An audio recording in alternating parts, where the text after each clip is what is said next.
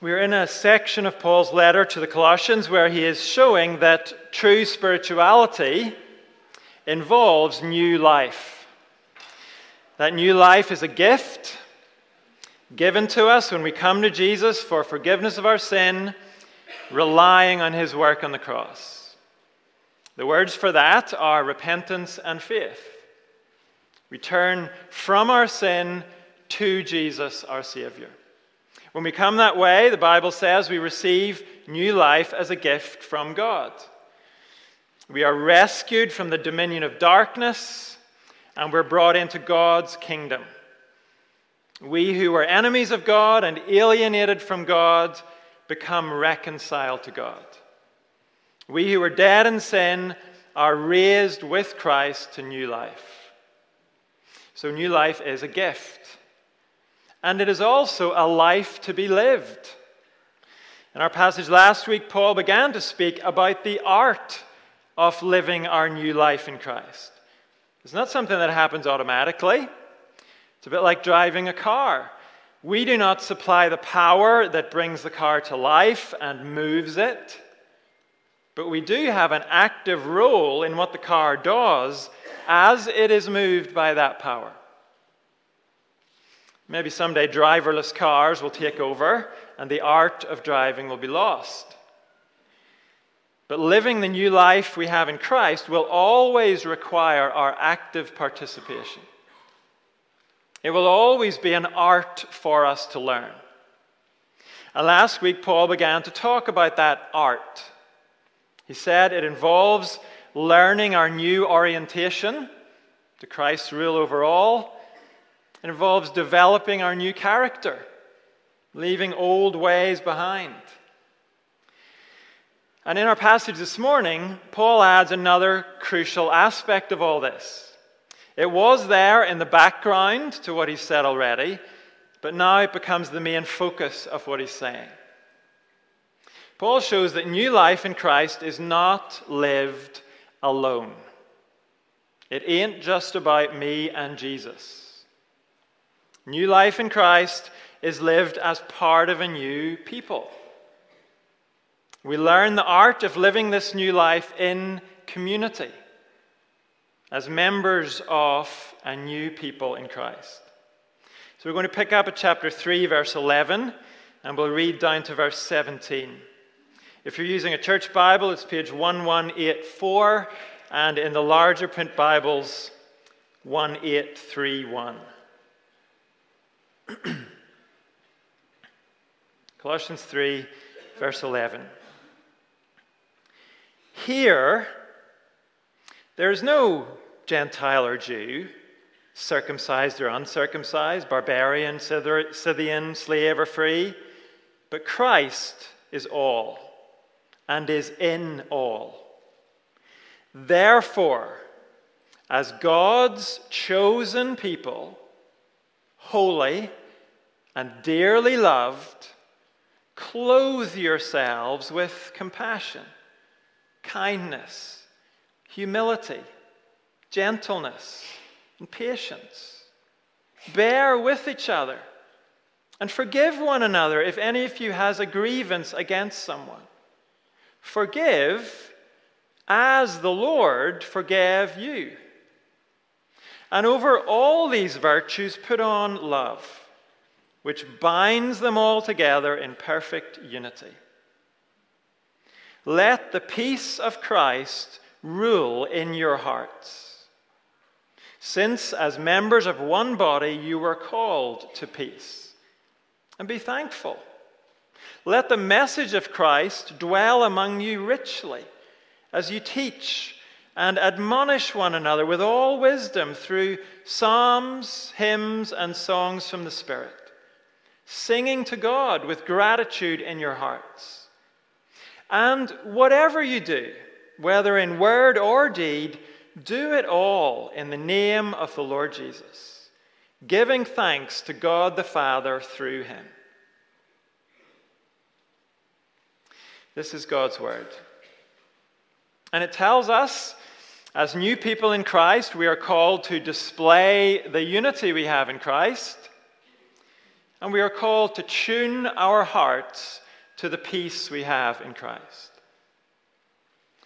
First, in verses 11 to 14, as new people in Christ, we are called to display the unity we have in Christ.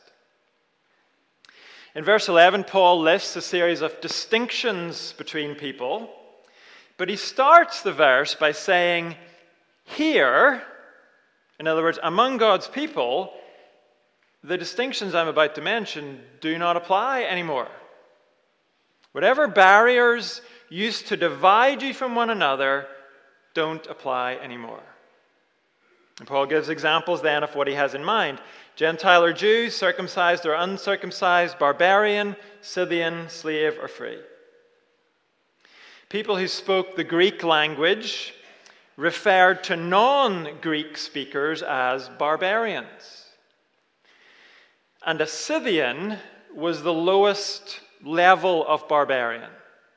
Usually they were slaves at this point in time. So what we have here are distinctions based on religious background. Gentile Jews, circumcised, uncircumcised. We have distinctions based on nationality, language, and culture. Greeks versus barbarians, Scythians. And we have distinctions based on social status, slave or free. And even within a group that shared other things in common, there were distinctions of social status. So Scythians, as I said, often had a lower status than other barbarians. And of course, at one level, when a person became a Christian, those distinctions did not vanish. Physically, when people became Christians, they were still either circumcised or uncircumcised. In terms of culture, Christians still had the same cultural background they had before they came to Christ. In terms of language, Christians were still able or not able to speak certain languages. In terms of social status, Christians were still either slaves or free. At one level, all of those distinctions still remained. And they still had significance for people's day-to-day lives. They had significance for the opportunities people had or didn't have. But Paul's point is, here in the church, in this new community of people made alive in Christ, those distinctions no longer count for anything. They are no longer barriers that divide people. Now, they still have the potential to cause friction and division, but they are not to be allowed to do that. Because here in the church, what matters is Christ. At the end of verse 11, Christ is all and is in all, in each person who belongs to him. That reality unites us. And in light of that reality, every barrier between us loses any real significance. Now we all have the same spiritual status. We're God's children, heirs of God and co-heirs with Christ, the Bible says. We all have the same spiritual background now. Once we were dead in our transgressions and sins, now we've been made alive with Christ. Each of us has been given the same Holy Spirit. We all have the same eternal destiny in the presence of God our Father and Jesus our brother. And we all speak the same language now. The language of God's sovereign goodness, perfect wisdom, and saving mercy, shown to us in Christ. It doesn't matter if we've been a Christian for 60 years or 6 days. It doesn't matter if we've learned the meaning of big theological words or not. We all know we were strangers to God's love and goodness, but now his love and goodness have been poured out on us in the person and work of Christ. In him we've been raised from death to life. That's the reality. We are united in the things that truly matter. And we are called to display that unity. It's already a fact. Now we learn the art of displaying our unity. You can see that in verse 12. Therefore, after what I've just said about unity, as God's chosen people, holy and dearly loved by God, since that is true of you all, since that great reality unites you all, now put on the new clothes of unity. Put on these new qualities, these new attributes that will display your unity. Last week we remembered how in their sin, Adam and Eve made clothes for themselves. Genesis tells us that just after they sinned against God and rebelled against his authority. They made their own clothes, but Genesis tells us those clothes did not deal with their shame and fear. They still felt the need to hide from God. Adam and Eve needed the clothes God himself made for them. God provided clothes that suited them. And we saw last week, part of the art of living our new life in Christ is to leave our old clothes behind, our old ways. And Paul gave examples of those old clothes: sexual immorality, greed, rage, malice, lies, and so on. We're to take off those things. And now Paul gives us the positive side to this. Here are the new clothes we are to put on. Verse 12. Clothe yourselves with compassion, kindness, humility, gentleness, and patience. We saw last time the old ways we're to take off include both actions and attitudes. They include things we do and attitudes that we nurture in our hearts. And it is the same with our new clothes. Compassion is a heart attitude. It's a heart attitude that shows itself in acts of kindness. Positive, proactive care for one another. Humility, gentleness, and patience, they all flow from heart attitudes into behavior. Is it possible to be truly humble, gentle, and patient in what we do if we don't have those heart attitudes first? Not really. Or at least not for very long. We all know, I think, what it's like to try and display patience when our hearts are impatient. It's not long before we have smoke coming out our ears. So putting on these attitudes, these attributes, it's not just about behavior. It includes the attitudes we nurture in our heart. And some of us might say, okay, but I would do a lot better with this if the people around me were not so exasperating. If they didn't do and say such foolish, annoying, and frustrating things. Such hurtful and harmful things sometimes. But notice, when Paul calls us to learn the art of these attributes, he takes it for granted we'll be putting on these new clothes not in an ideal world where there's never any provocation. We will be putting on these things in the context of other people's foolishness and sinfulness. You can see that in verse 13. Bear with each other and forgive one another if any of you has a grievance against someone. Paul assumes we will sometimes have a genuine grievance against a brother or sister in Christ. They will wrong us from time to time. We will be in a position where this call to bear with them and forgive them is actually meaningful. These words are not meaningful unless we have been wronged.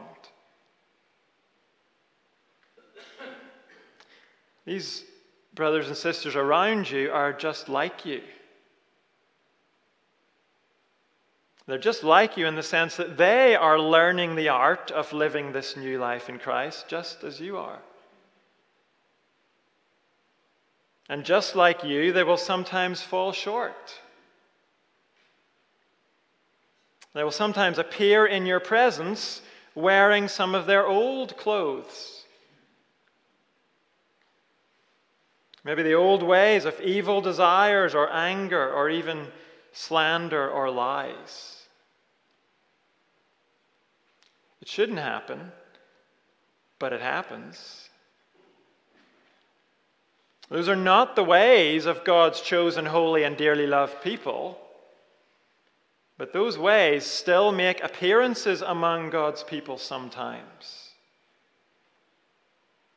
And when they do, you and I are to respond not by running to the wardrobe and digging out a choice selection of old clothes ourselves. No, we are to respond by buttoning on the beautiful new clothes God has given us. Clothes like compassion, kindness, humility, gentleness, and patience. We're to put on those clothes that will lead us then to bear with each other and forgive one another. And by the way, we're not being called here to act as if sin doesn't matter. Sin does matter. It matters when we do it. It matters when it is done to us by someone else. In another place, Jesus gave directions for how to deal with those situations when a brother or sister sins against you. And Jesus' directions are not weak and watery. They're robust. You can read them later in Matthew chapter 18. Now, in practice, clothing ourselves with compassion, kindness, humility, gentleness, and patience will cause us to overlook the majority of grievances.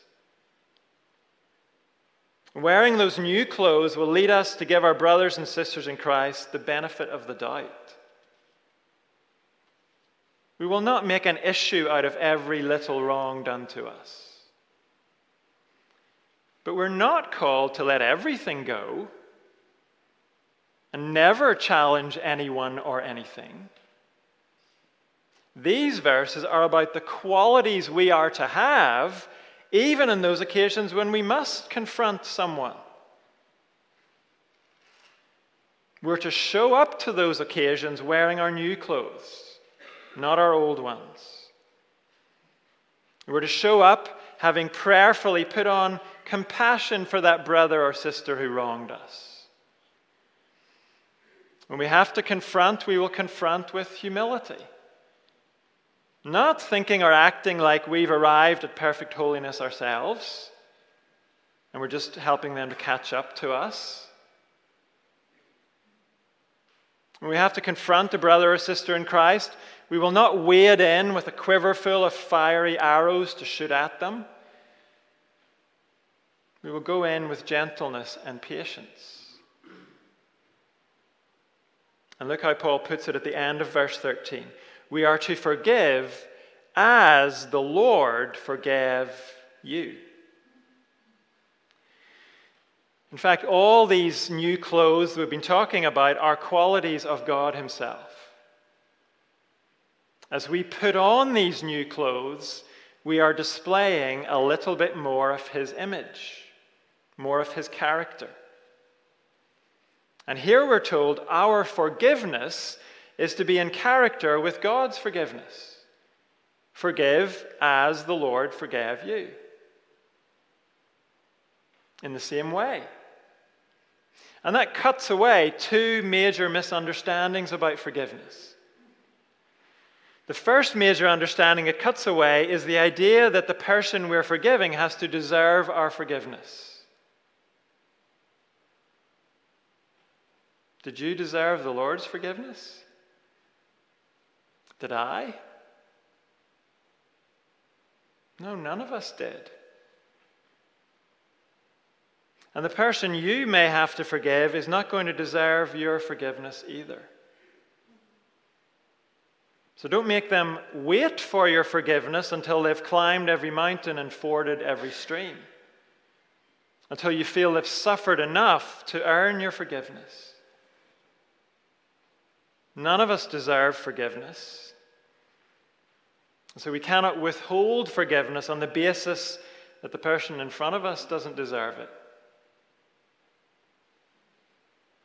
However, we must not make the opposite mistake of thinking forgiveness is something we give regardless of the other person's attitude. That's the second misunderstanding that verse 13 cuts away. Did the Lord forgive you without repentance on your part? Did he forgive me without repentance? No. Now, the Lord did not require you and me to do acts of penance, like the medieval monks who walloped themselves with sticks. He didn't require that sort of thing from us, but the Lord did require that we acknowledge our sin. He did require that we own up to our sin. And that is the New Testament way to God's forgiveness. Those who are too proud to admit their sin cannot be forgiven. A moment ago we mentioned Matthew chapter 18. In those instructions about forgiveness, Jesus said, where there is ultimately no acknowledgement of sin, there can be no forgiveness. Even when Jesus, on the cross, asked his Father to forgive those around him at his crucifixion, there's no indication Jesus was asking for forgiveness without repentance. And here in Colossians 3, verse 13, forgive as the Lord forgave you, surely means that we are always ready to forgive. We're eager to forgive. We have a forgiving attitude. We do not harden our hearts against the brother or sister who has wronged us. We actively seek reconciliation. We make the first move to put things right. And we're always leaning forward with arms ready to run and embrace that brother or sister. But it cheapens the whole meaning of forgiveness if we announce forgiveness to those who show no concern at all to be forgiven.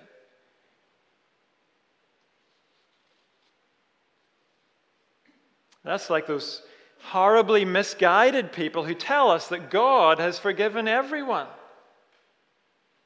Everyone is reconciled to him, even those who deny his existence and cling defiantly to their sin. That is absolutely not what the Bible says. According to the Bible, God's forgiveness is available. The offer is held out to all without distinction. But forgiveness only takes place where there is repentance. As we said, repentance doesn't involve acts of penance. That's not what God asks of us. Actually, God sets the bar wonderfully, wonderfully low for us. He does not require that we deserve his forgiveness. All that's required is a simple and sincere, God, have mercy on me, a sinner. And so when it comes to you and me forgiving others, we cannot require more than God does, nor can we require less.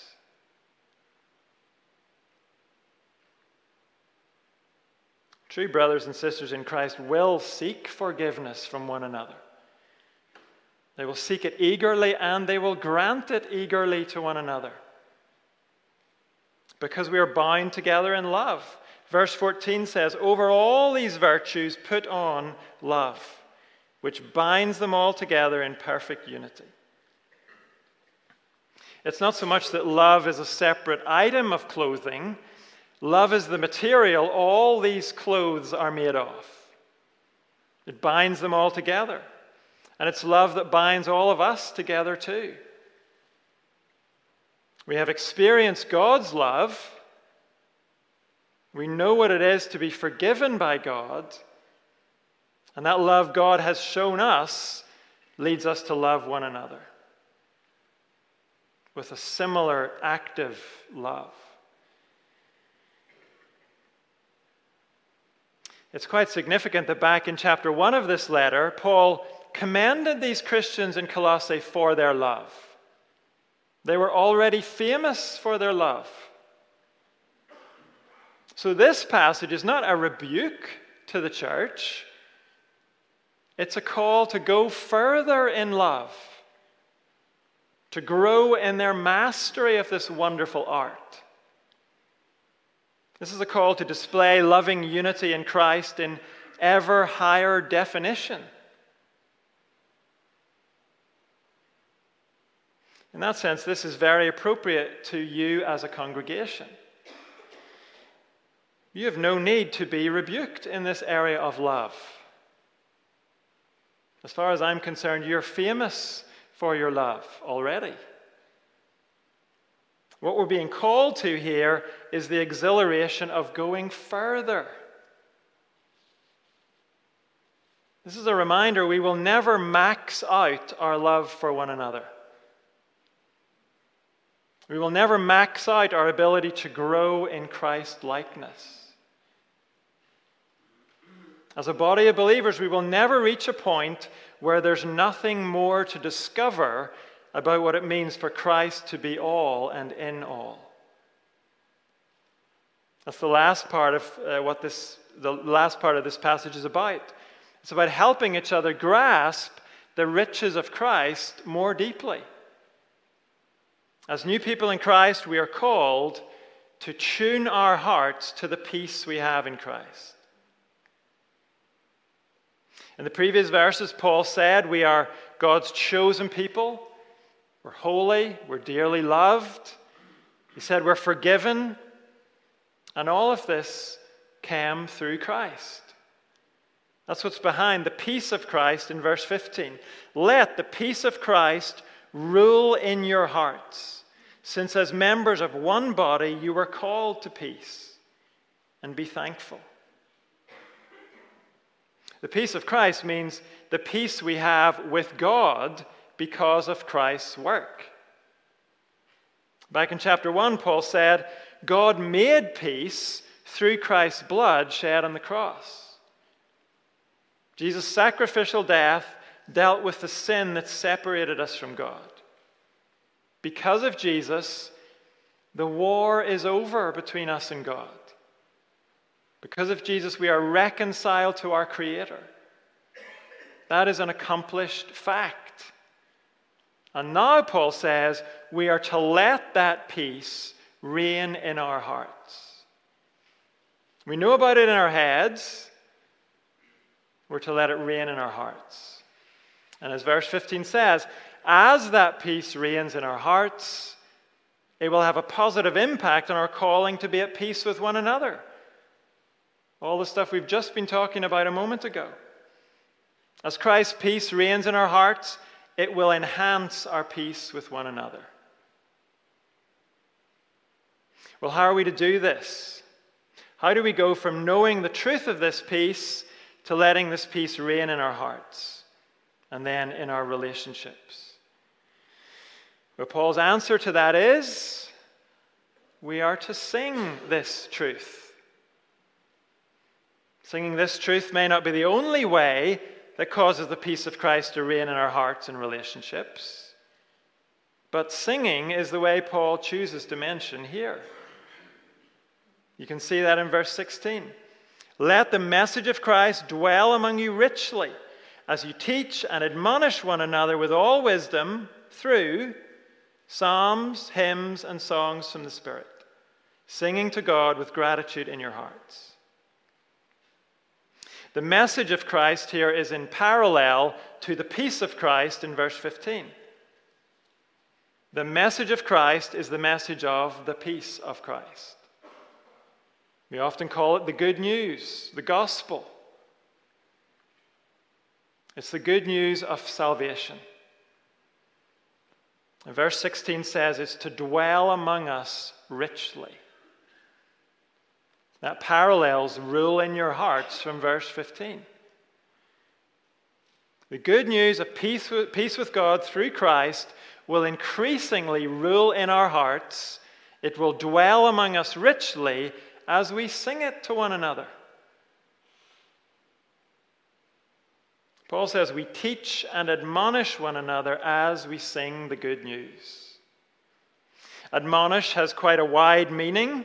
It includes to warn, to instruct, to encourage. And this tells us two things then about our singing in the church. First, it tells us the words we sing are super, super important. We cannot just sing whatever. We cannot sing a song just because it's very popular or because it's very catchy. What we are to sing has to be the message of Christ.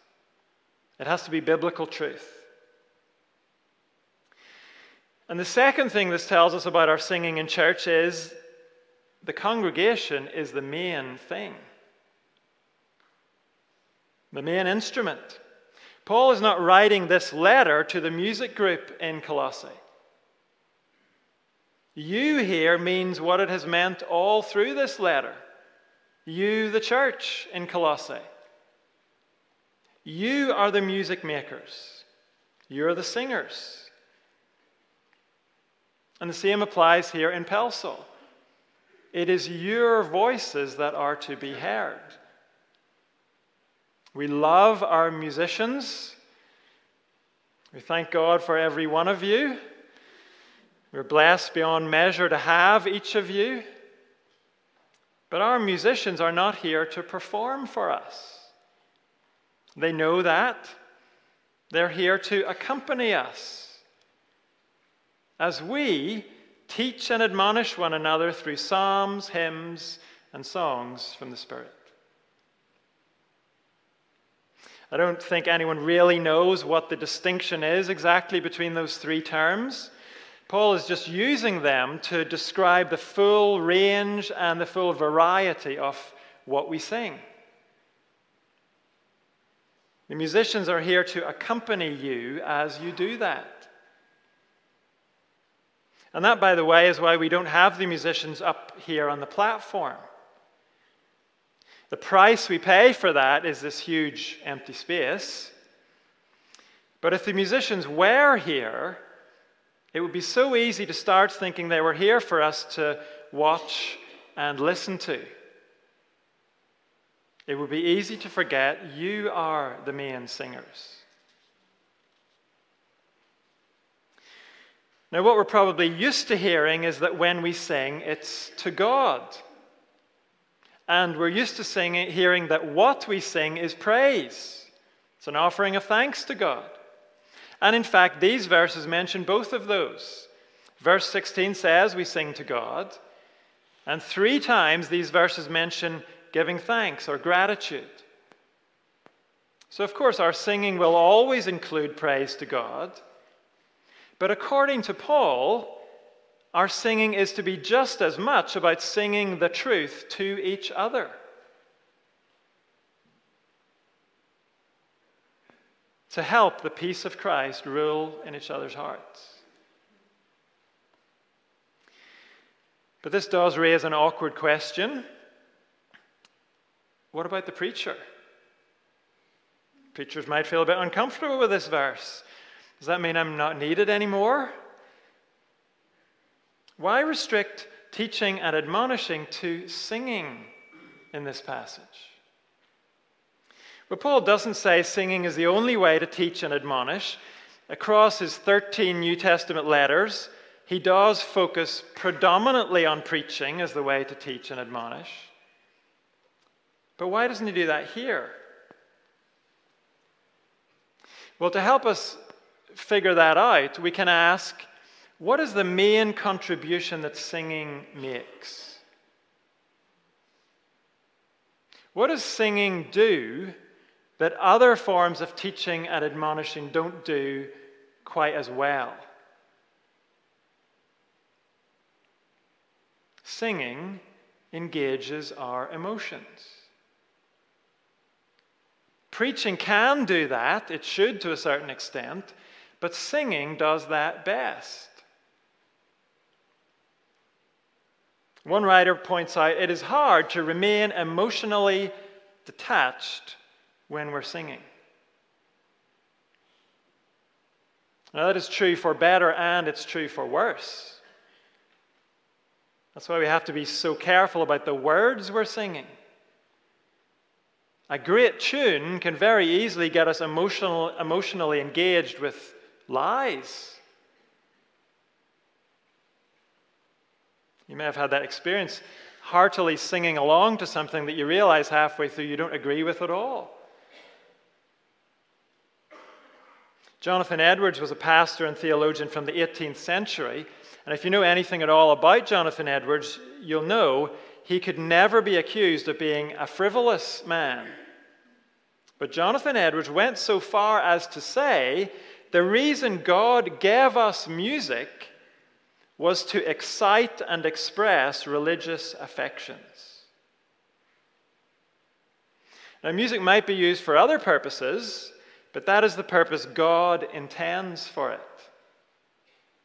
To excite and express religious affections. Another writer puts it like this: we sing to engage our emotions with God's word. Singing is the medium by which God's people grab hold of his word and align their emotions and affections to God's. We can let our emotions be trained by sports enthusiasm, by television commercials, by movies, by songs on the radio, by whatever our culture defines as masculine or feminine, or we can let our emotional lives be formed by the church's singing of God's word. So again, this means the words we sing are crucial. What matters most is not the tune of the song. It's not the age or the style of the song. It's not the simplicity or the complexity of the song. It's not how many songs we sing. If the peace of Christ is to reign in our hearts, then what matters most is that we sing the message of Christ. And there are plenty of aspects to that message. There's lots of scope to which part of the message of Christ we focus on in our songs.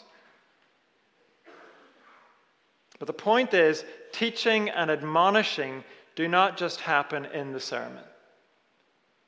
The sermon sets out the truth, the sermon explains the truth and applies the truth, and then in our singing, we engage our emotions with that truth.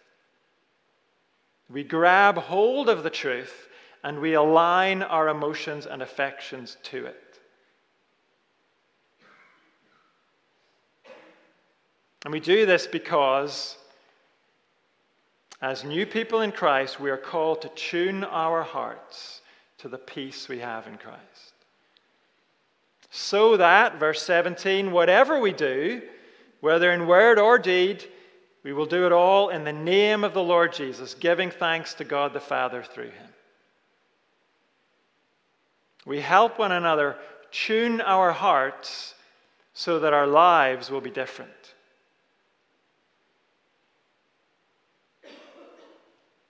We don't just sing for an emotional experience in the moment. We sing so that our lives will be different. So our lives will display more and more of the unity we have in Christ. And so we will go out from here in peace to love and serve Jesus our King. That's what we're called to. And so let's help each other now to tune our hearts to the message of Christ. We're going to do that as we sing of the forgiveness and the new life that we all share as God's forgiven people. The song is, "And can it be that I should gain an interest in the Savior's blood?"